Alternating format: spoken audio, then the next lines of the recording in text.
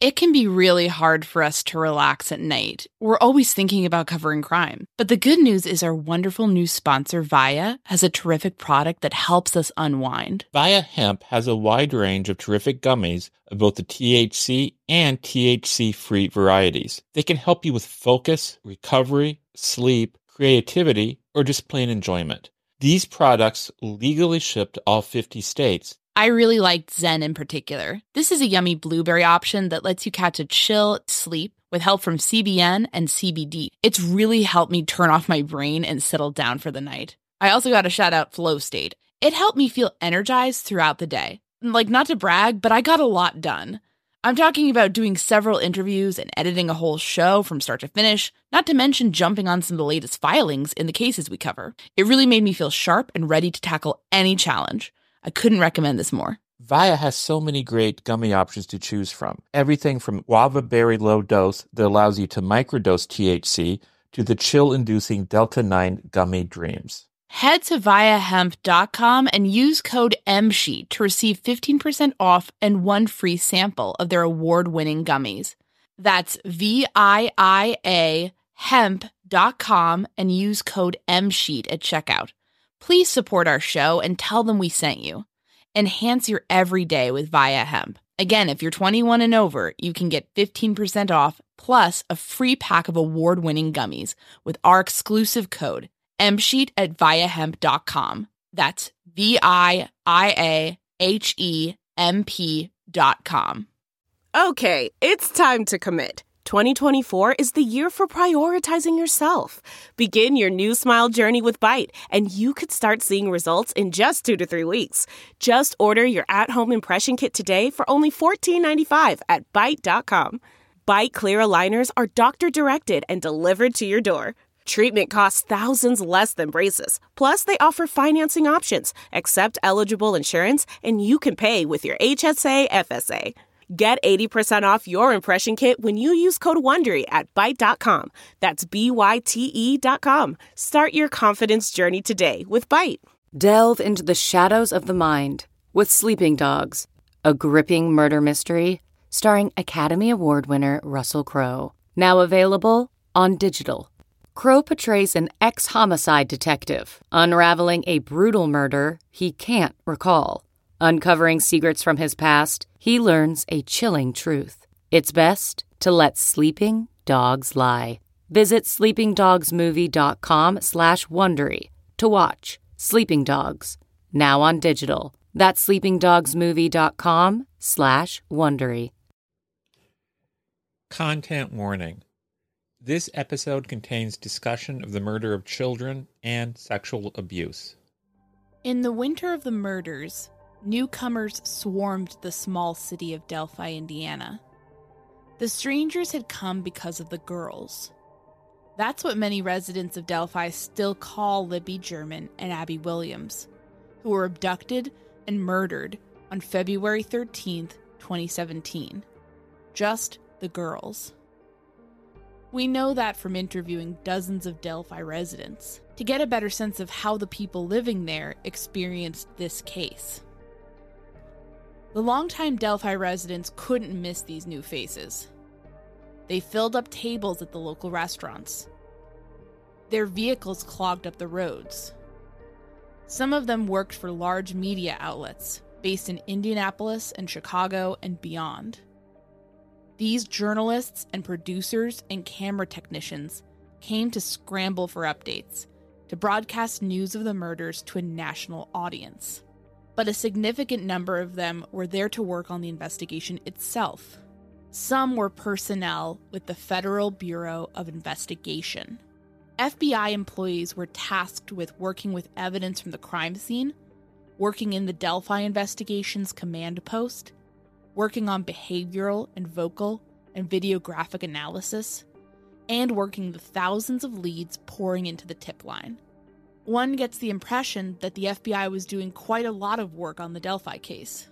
Some Delphi residents formed their own opinions on the FBI's presence. They wondered if the Bureau had established such a heavy showing because law enforcement suspected that a serial killer was at work. They didn't know what was going on, but they knew they'd never seen it before. not in their city. The sudden appearance of these many FBI agents was ominous. Still, locals also felt some comfort that the brutal murder of the girls was being taken so seriously and investigated by what many consider to be the premier law enforcement body in the United States. Delphi's temporary population increase, brought on by the murder investigation, only began to ebb in the summer of 2017, according to locals. Like the other newcomers, the FBI left, for the most part. Pertinent case information still lingers on the FBI's website, but those personnel returned to their base divisions. Still, the agency has loomed over the case ever since 2017. But details that we've uncovered over the course of our reporting shine a different light on the FBI's early participation in the case. Specifically, sources close to the investigation shared one possibly major investigative error, which they attributed to FBI personnel. In this episode, we'll talk more about that mistake, its context, another high-profile crime, and why it matters to our overall understanding of the Delphi case. My name is Anya Kane. And I'm Kevin Greenlee. And this is The Murder Sheet, a weekly true crime podcast. Anya and I connected over the Burger Chef murders, a 1978 unsolved case involving the killings of 4 young restaurant employees. Now we're looking to track restaurant homicides. To help us understand the patterns of these crimes, we created a spreadsheet of nearly 1,000 eatery-related killings, the Murder Sheet. We'll be drawing on that data throughout Season 1 to give you a deep dive into undercovered crimes. We're the Murder Sheet. And this is the Delphi Murders, the FBI, and the Lost Tape.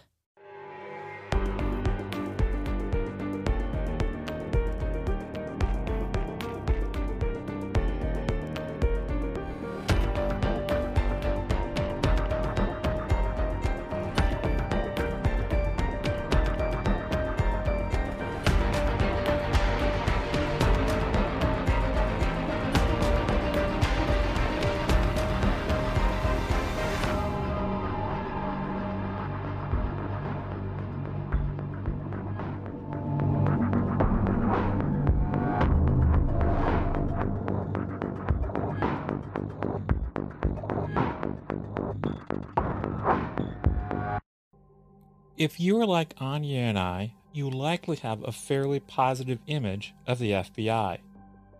Certainly, the FBI agents we've had on the show have been impressive. You may remember that we interviewed Kevin Gutfleisch about the mass shooting at the borderline. You could hear in his voice just how dedicated Gutfleisch and his team were to supporting the local authorities and in doing all they could to offer comfort and support to the victims left behind to pick up the pieces after the shooting stopped. We also talked with John Schaefer about the Palak Patel case. We were really struck by his mastery of detail of a case that never made the headlines. Now he was doing absolutely everything in his power to find justice. Maybe those agents are the sort of people you also think of when you consider the FBI. But it's important to note that things are different in Indiana.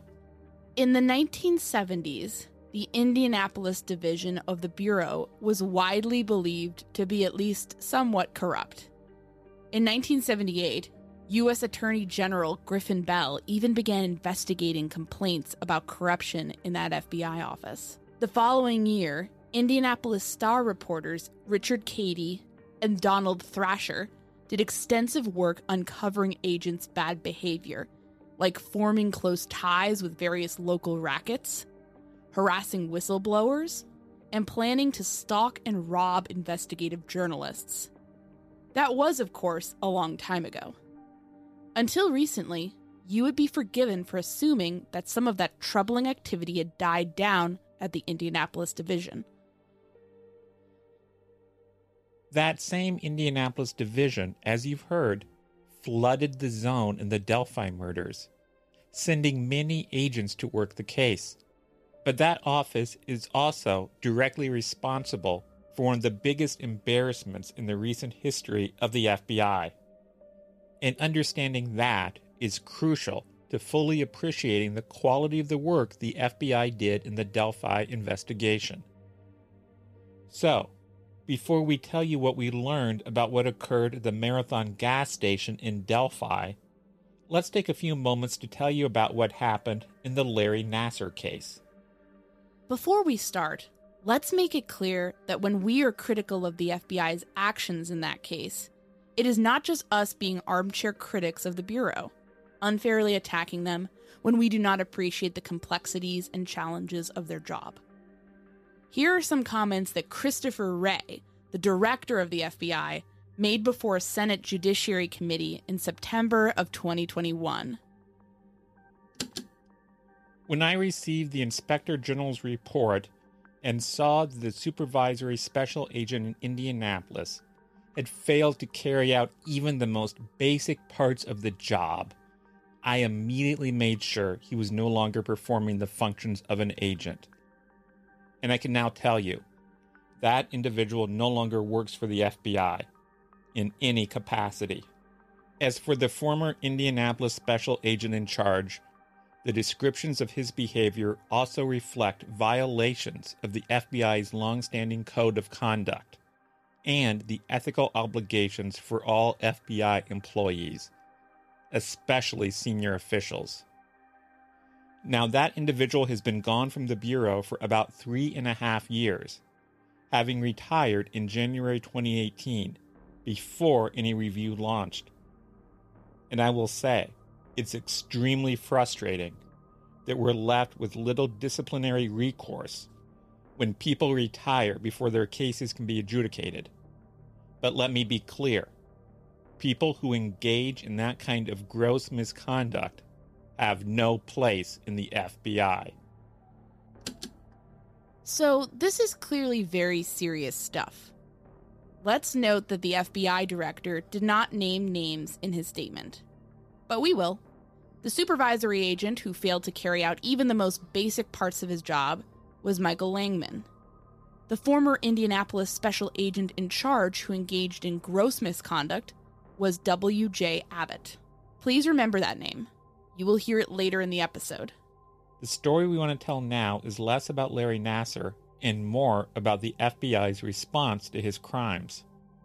But in order to understand what the FBI did and did not do, it is important to understand who Larry Nassar is and what exactly he did. Nassar was the team doctor for the USA Gymnastics national team. This put him in the position to provide medical care to elite athletes, young women who had no reason not to trust that he was helping them and protecting their interests. But Nassar abused and shattered that trust. Under the guise of providing medical care, he actually sexually assaulted them. We are not going to get into the graphic details of what he actually did. But you do need to know this. He committed these sexual assaults over and over again to more and more and more victims. The number of his victims is mind-bogglingly depressing. Judge Janice Cunningham said in court, "We have over 265 identified victims and an infinite number of victims in the state, in the country, and all over the world." Some of these victims were as young as 9. Nassar committed so many sexual assaults on so many people over the years because he felt safe and protected. He thought he could get away with it, that he would never see any consequences. He was wrong about that. He ultimately got lengthy prison sentences which ensure he will never again be a free man. And the judges who handed down those punishments made no secret of their contempt for Nassar. Attorneys for Nassar even went to the extent of filing an appeal because they felt one judge had said extra mean things about him in court. This judge called him a monster and said prison would be bad for him, saying it would make him wither away. The Michigan Supreme Court rejected that appeal, quite correctly in our opinion. Because of his many, many crimes, Larry Nassar would die in prison. That is as it should be. But it can't stop us from asking, why exactly was Nassar allowed to commit as many sexual assaults as he did? Why didn't anyone try to stop him? Well, the answer is that the survivors in this case tried to stop him. They did the right thing. They went to the FBI. More specifically, they went to the Indianapolis division of the FBI, because Indianapolis is the home of USA Gymnastics, or USAG, which is the national governing body for gymnastics. And the Indianapolis office of the FBI? Well, let's let some of the sexual abuse survivors in this case tell the story in their own words. A weight loss journey can feel like a lonely struggle, but it doesn't have to be. For so many of us, lifestyle changes, like deciding to lose weight, adopting a nutritious diet, and taking up fun exercises, are all about putting our own health and wellness first. But it can be really hard to know where to begin, or how to keep the weight off once we've seen some progress. Quick fixes like soup diets and juice cleanses are unsustainable. There's a much better way to embark on this journey that over 200,000 people have already chosen. We're talking about the Row Body program. Here's how it works. Row gives you access to one of the most popular weight loss shots on the market. Their Row Body program then sets up a comprehensive weight loss program tailored to your specific lifestyle, health status, and goals. In addition to the weekly shot, you get one-on-one coaching with a registered nurse. That can help you adopt and stick with lifestyle changes like exercise routines and nutritious diets. It's a comprehensive program that sees participants lose 15 to 20% of their weight in a year on average. But the real benefit is that you keep that weight off. This is weight loss at its most sustainable. With Row, the average weight loss is 15 to 20% of your weight in 1 year, in conjunction with healthy lifestyle changes. BMI and other eligibility criteria apply. Go to row.co/msheet. Sign up today and you'll pay just $99 for your first month and $145 a month after that. Medication costs are separate. Go to row.co/msheet. That's ro.co/msheet. CarMax is putting peace of mind back in car shopping by putting you in the driver's seat to find a ride that's right for you. Because at CarMax, we believe you shouldn't just settle for a car. You should love your car. That's why every car we sell is CarMax certified quality, so you can be sure with upfront pricing that's the same for every customer. So don't settle. Find love at first drive and start shopping now at CarMax.com. CarMax, the way car buying should be. Okay, picture this. It's Friday afternoon when a thought hits you. I can spend another weekend doing the same old whatever, or I can hop into my all-new Hyundai Santa Fe and hit the road. With available H-Track all-wheel drive and 3-row seating, my whole family can head deep into the wild. Conquer the weekend in the all-new Hyundai Santa Fe. Visit HyundaiUSA.com or call 562-314-4603 for more details. Hyundai, there's joy in every journey. In September of 2021, several U.S. gymnasts spoke before the U.S. Senate about their experiences with the FBI. We are going to share with you now some highlights from what they had to say. First, let's hear from Michaela Maroney. Nassar molested her for the first time when she was just 13 years old. As most of you are probably aware, I was molested by the U.S. Gymnastics national team and Olympic team doctor, Larry Nassar. And in actuality, he turned out to be more of a pedophile than he was a doctor. What I'm trying to bring to your attention today is something incredibly disturbing and illegal. After telling my entire story of abuse to the FBI in the summer of 2015, not only did the FBI not report my abuse, but when they eventually documented my report 17 months later, they made entirely false claims about what I said. After reading the Office of Inspector General's OIG report, I was shocked and deeply disappointed at this narrative they chose to fabricate. They chose to lie about what I said and protect a serial child molester rather than protect not only me, but countless others. My story is one in which Special Agent in Charge Jay Abbott and his subordinates did not want you to hear, and it's time that I tell you. In the summer of 2015, like I said, I was scheduled to speak to the FBI about my abuse with Larry Nassar over the phone. I was too sick to go meet with anyone in person, and talking about this abuse would give me PTSD for days. But I chose to speak about it to try and make a difference and protect others. I remember sitting on my bedroom floor for nearly 3 hours as I told them what happened to me. I hadn't even told my own mother about these facts, but I thought, as uncomfortable and as hard as it was to tell my story, I was going to make a difference, and hopefully protecting others from the same abuse. I answered all of their questions honestly and clearly, and I disclosed all of my molestations I had endured by Nassar to them in extreme detail. Michaela then went on to share some of those details. We are going to omit them here. Suffice to say, they are horrible, and Nassar is a monster. Let's pick up Michaela's statement at the point where she had just finished sharing with the FBI agent the graphic story of what Nassar had done to her. I began crying at the memory over the phone, and there was just dead silence. I was so shocked at the agent's silence and disregard for my trauma. After that minute of silence, he asked, "Is that all?" Those words in itself was one of the worst moments of this entire process for me. To have my abuse be minimized and disregarded by the people who were supposed to protect me, just to feel like my abuse was not enough. But the truth is, my abuse was enough, and they wanted to cover it up. They did not treat her story with the seriousness it deserved. This was very clear, cookie-cutter pedophilia and abuse. And this is important because I told the FBI all of this, and they chose to falsify my report and to not only minimize my abuse, but silence me yet again. I thought, given the severity of this situation, that they would act quickly for the sake of protecting other girls. But instead, it took them 14 months to report anything when Larry Nassar, in my opinion, should have been in jail that day.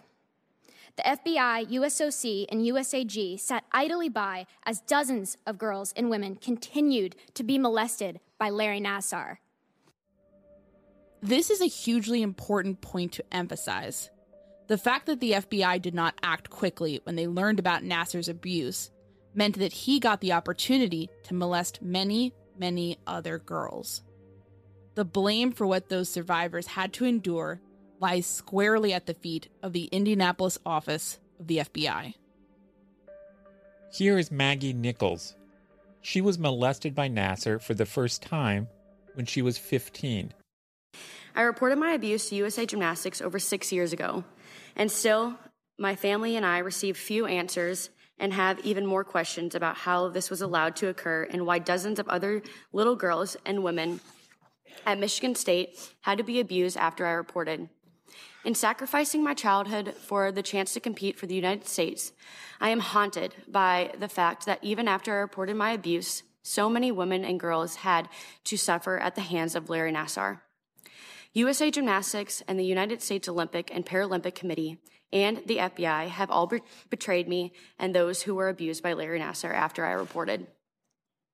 The cover-up of my abuse and the FBI's failure to interview me for more than a year after my complaint are well documented in the OIG report. After I reported my abuse to USA Gymnastics, my family and I were told by their former president, Steve Penny, to keep quiet and not say anything that could hurt the FBI investigation. We now know there was no real FBI investigation occurring. While my complaints with the FBI, Larry Nassar continued to abuse women and girls. During this time, the FBI issued no search warrants and made no arrests.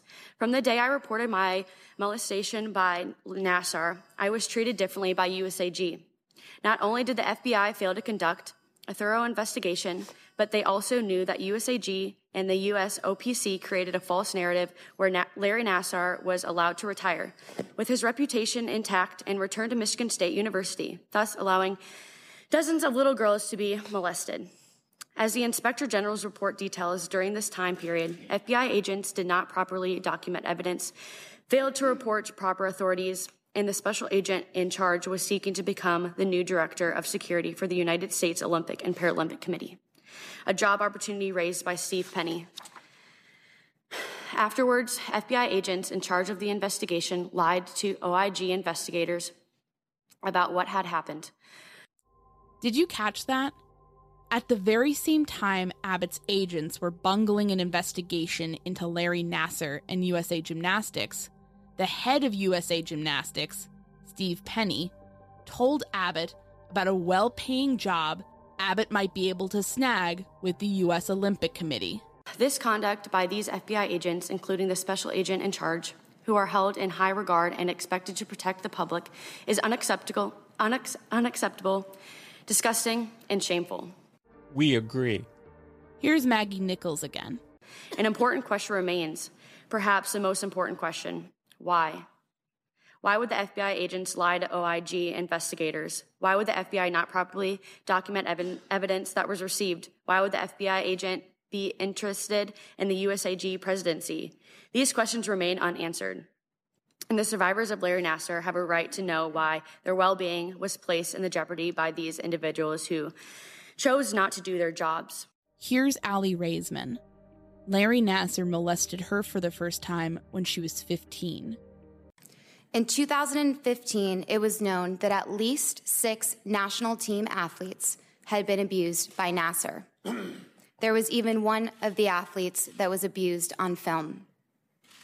Given our abuser's unfettered access to children, stopping him should have been a priority.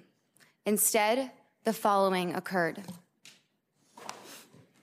The FBI failed to interview pertinent parties in a timely manner. It took over 14 months for the FBI to contact me, despite my many requests to be interviewed by them. The records established that Steve Penny, FBI agent Jay Abbott, and their subordinates worked to conceal Nassar's crimes. Steve Penny arranged with the FBI to conduct my interview at the Olympic Training Center, where I was under the control and observation of USA Gymnastics and the United States Olympic and Paralympic Committee. The day of my interview, Steve Penny flew to the Olympic Training Center, and he made sure I was aware he was there. I felt pressured by the FBI to consent to Nassar's plea deal. The agent diminished the significance of my abuse. It made me feel my criminal case wasn't worth pursuing. Special agent in charge of investigating Nassar met Steve Penny for beers to discuss job opportunities in the Olympic movement.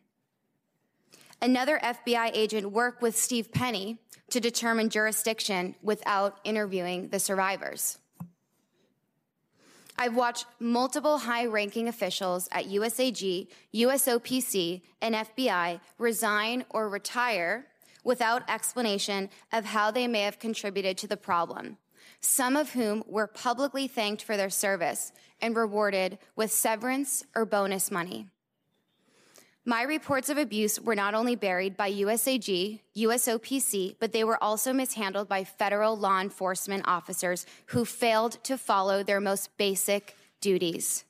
To sum up this sad, depressing story, the failures of W.J. Abbott in the Indianapolis office of the FBI allowed a sexual predator to continue assaulting victims for over a year. And it is important to note that it was the Indianapolis Star's reporting on the case which led to cries for justice in the Nassar case. We have told you all of this because W.J. Abbott in the Indianapolis office of the FBI also played a key role in the Delphi investigation.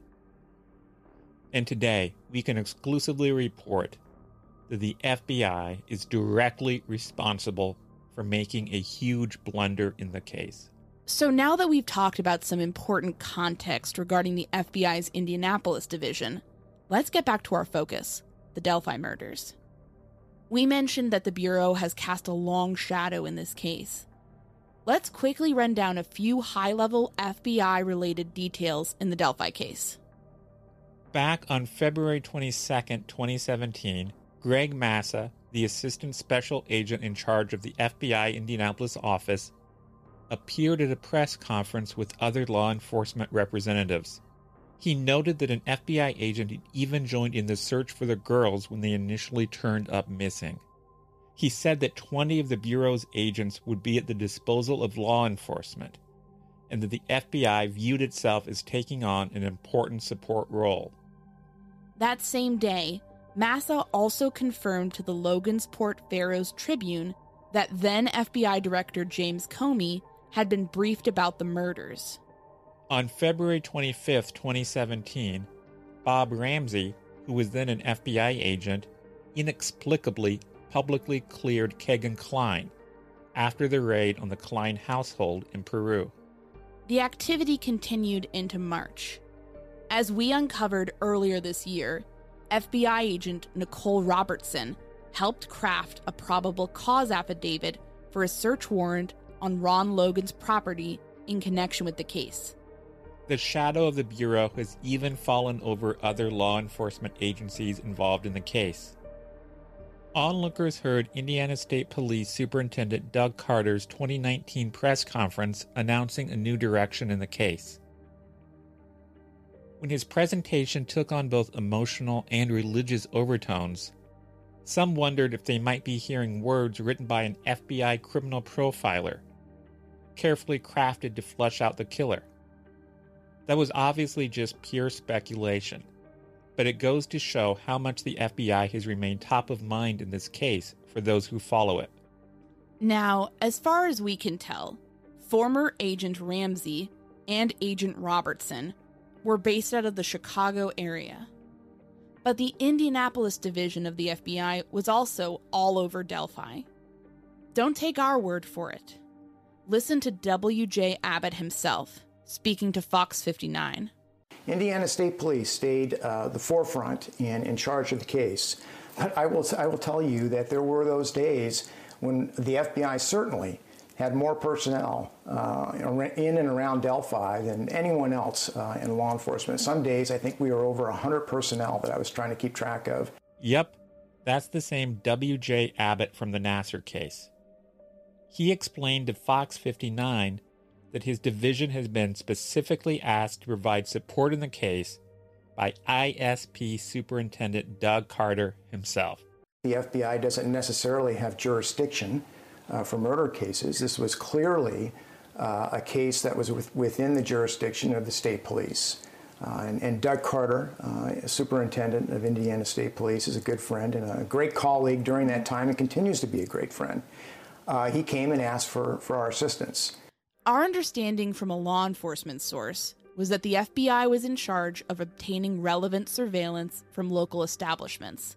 That included a Marathon gas station in Delphi. And remember, the FBI was on the scene nearly immediately. It's not as if they were responding weeks later after all the tapes had been wiped clean. But even as the murders continued to go unsolved for years, other law enforcement officials rested assured that the FBI had done all it could to obtain the relevant surveillance footage from area establishments.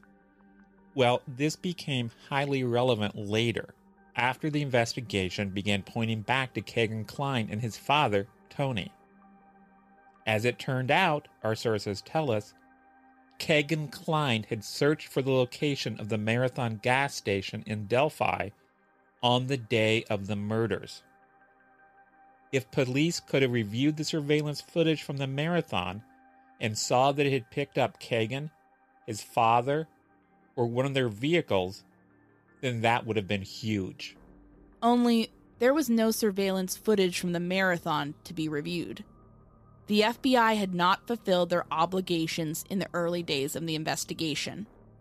They hadn't obtained that key surveillance footage from the Marathon station. A gas station clerk told law enforcement that they remembered FBI employees coming in to obtain video surveillance. The gas station fully cooperated. What happened next was not their fault. When the FBI's portable thumb drive didn't function properly, the business handed over the necessary hard drive for the FBI to analyze. But there were either additional technical issues or some sort of task management mishap. And the FBI then returned the hard drive without having obtained the necessary footage. Our source also told us that the FBI was the agency that had initially cleared the Klines, based on their false claims that they had been in Las Vegas at the time of the murder. We, of course, don't have all the facts about what exact FBI personnel were involved with these mistakes. These mistakes were all blunders. We don't believe anyone acted maliciously or with any intent to mess things up.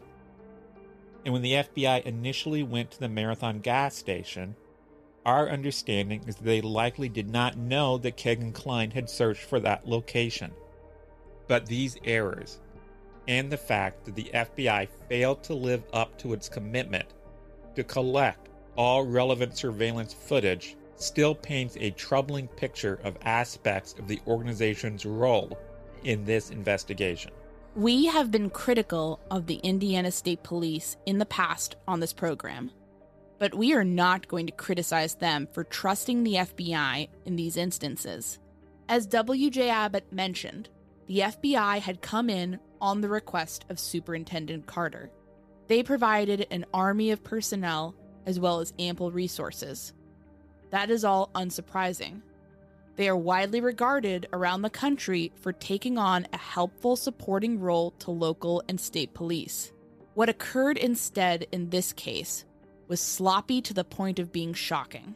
The implication of all of this in the Delphi case is obvious.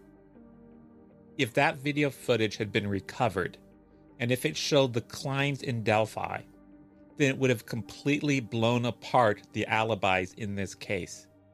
It would have been a real game changer. But now, that tape is most likely lost forever. But that doesn't mean the case is irretrievably damaged.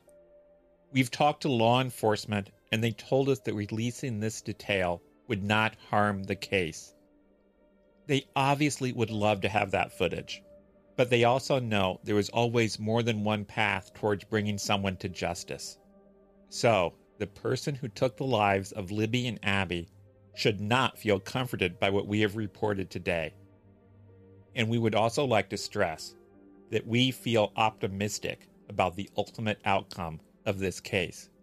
Of course, what we have shared also has implications beyond the Delphi case. The FBI is a large organization full of dedicated people who do often extraordinary work. That doesn't mean everyone in the Bureau is perfect. Mistakes can get made. The FBI needs to be held accountable for those errors, if only to prevent similar mistakes getting made in the future.